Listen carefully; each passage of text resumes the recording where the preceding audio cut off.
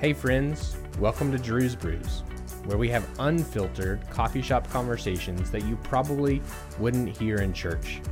And just like any good cup of coffee, these stories take time to brew.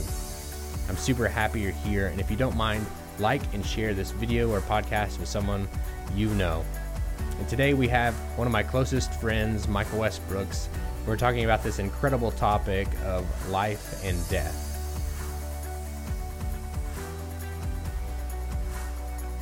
As we get into it today, grab your coffee, pull up a chair, and join the coffee conversation. And I can't go there. I've never had that. Right. Neither have I. Short diagnosis or whatever he was facing. But coming back to the start of the conversation, that's the weight of where my brain's been spinning lately, and what I've been journaling about is this darkness of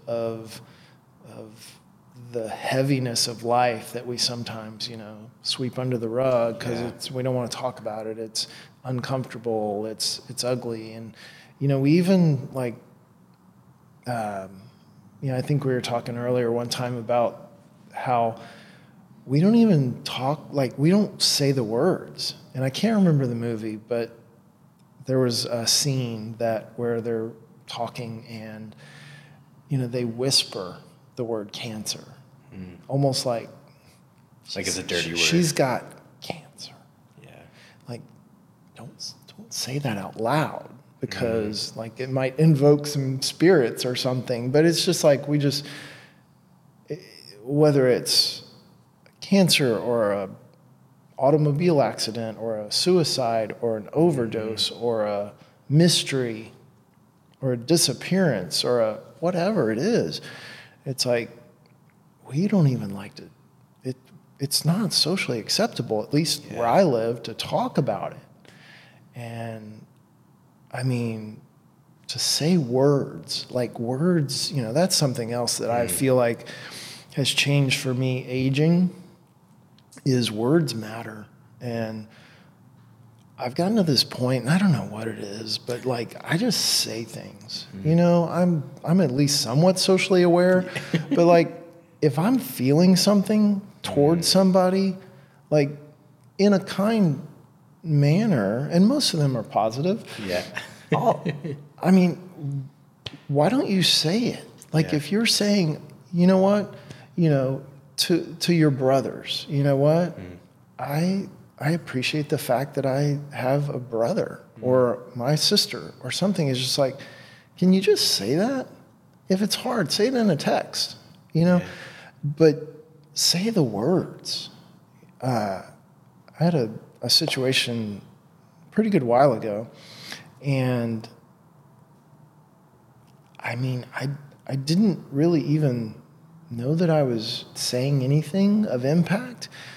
But I said something to someone who had lost a baby. It wasn't born, and they lost the baby. And I don't know what I said, but I said something to the effect of, "I'm sorry, I care." I don't know what I said, but they came back to me and said that really meant a tremendous amount. So just words matter, and it kind of gets back to you don't know what today holds. It might be your last, so you might want to tell your wife you love her. There's that tension of you don't want to walk around in morbidity and depression, but at the same time, don't walk around in oblivion either. Yeah, and so often I think we numb the pain. We cope with the pain. We run to different things in our lives, whether it's addiction, drugs, Netflix, or hobbies, or success, or work. We run to those things to kind of let our mind get off of. We have an expiration date. Yeah, or even just the mysteries. We need a known. If I can hold on to this known, something that I can say, I know, And it can even be a positive thing. Like you said, I mean, whether it's exercise or church or, you know, whatever it is, if you can at least say, at least I have this, you know, or it could be as positive as your family. At least I have this, you know, something I can say that I understand and I know. So when you're journaling about life and death, what kind of feelings come over you whenever you're jotting those things down, or whatever you're writing? How do you feel when you write about life and death? It's a lot of questions, you know. Going back to the mystery of all things. Yeah, somewhere way back in my past, I think I must be like Jewish or something, because I answer a lot of questions with questions. With questions. I got another question. I got more questions. Well, and if you don't want to talk about this, we don't have to go here, but even like your life as a paramedic, as a firefighter, in Plano, like you saw a lot of death, you know, and has that informed how you think about life and death? You know, seeing kind of back to your full circle of Parkland Hospital, you know, the people on the front lines who are dealing with COVID.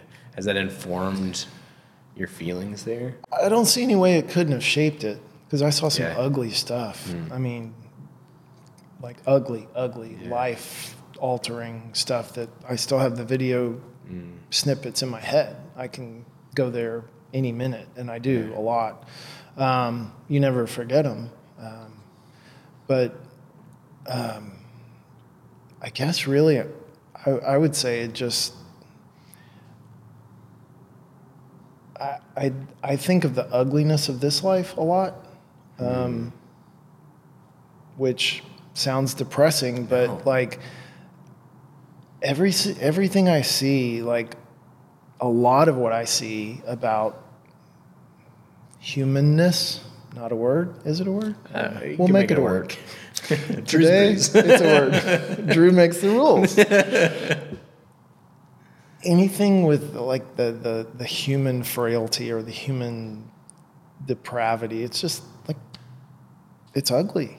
Yeah. I mean, there is death, there is murder, there is abuse, there is, I mean, it's like, there is an ugliness. And I mean, when you have so much exposure to that, whether you're in Parkland or whether you're, you know, frontline worker of any kind, it's like sometimes you just see some really ugly stuff. So, yeah, what do I journal about? I mean, it's a lot of questions that just, you know, that are just running through my head about like, why, you know, how, what is the resolve? What is the restoration look like? You know, I play with that word a lot about like, you know, it's throughout Scripture, the restore, restoration. You will, the world will be fully restored. What does that look like? You know, and so it's just a lot of staring off into space. But here's the reality: is a whole lot of people don't take the time to sit with themselves, right? To think through those questions, to go that deep in conversations with yourself, right?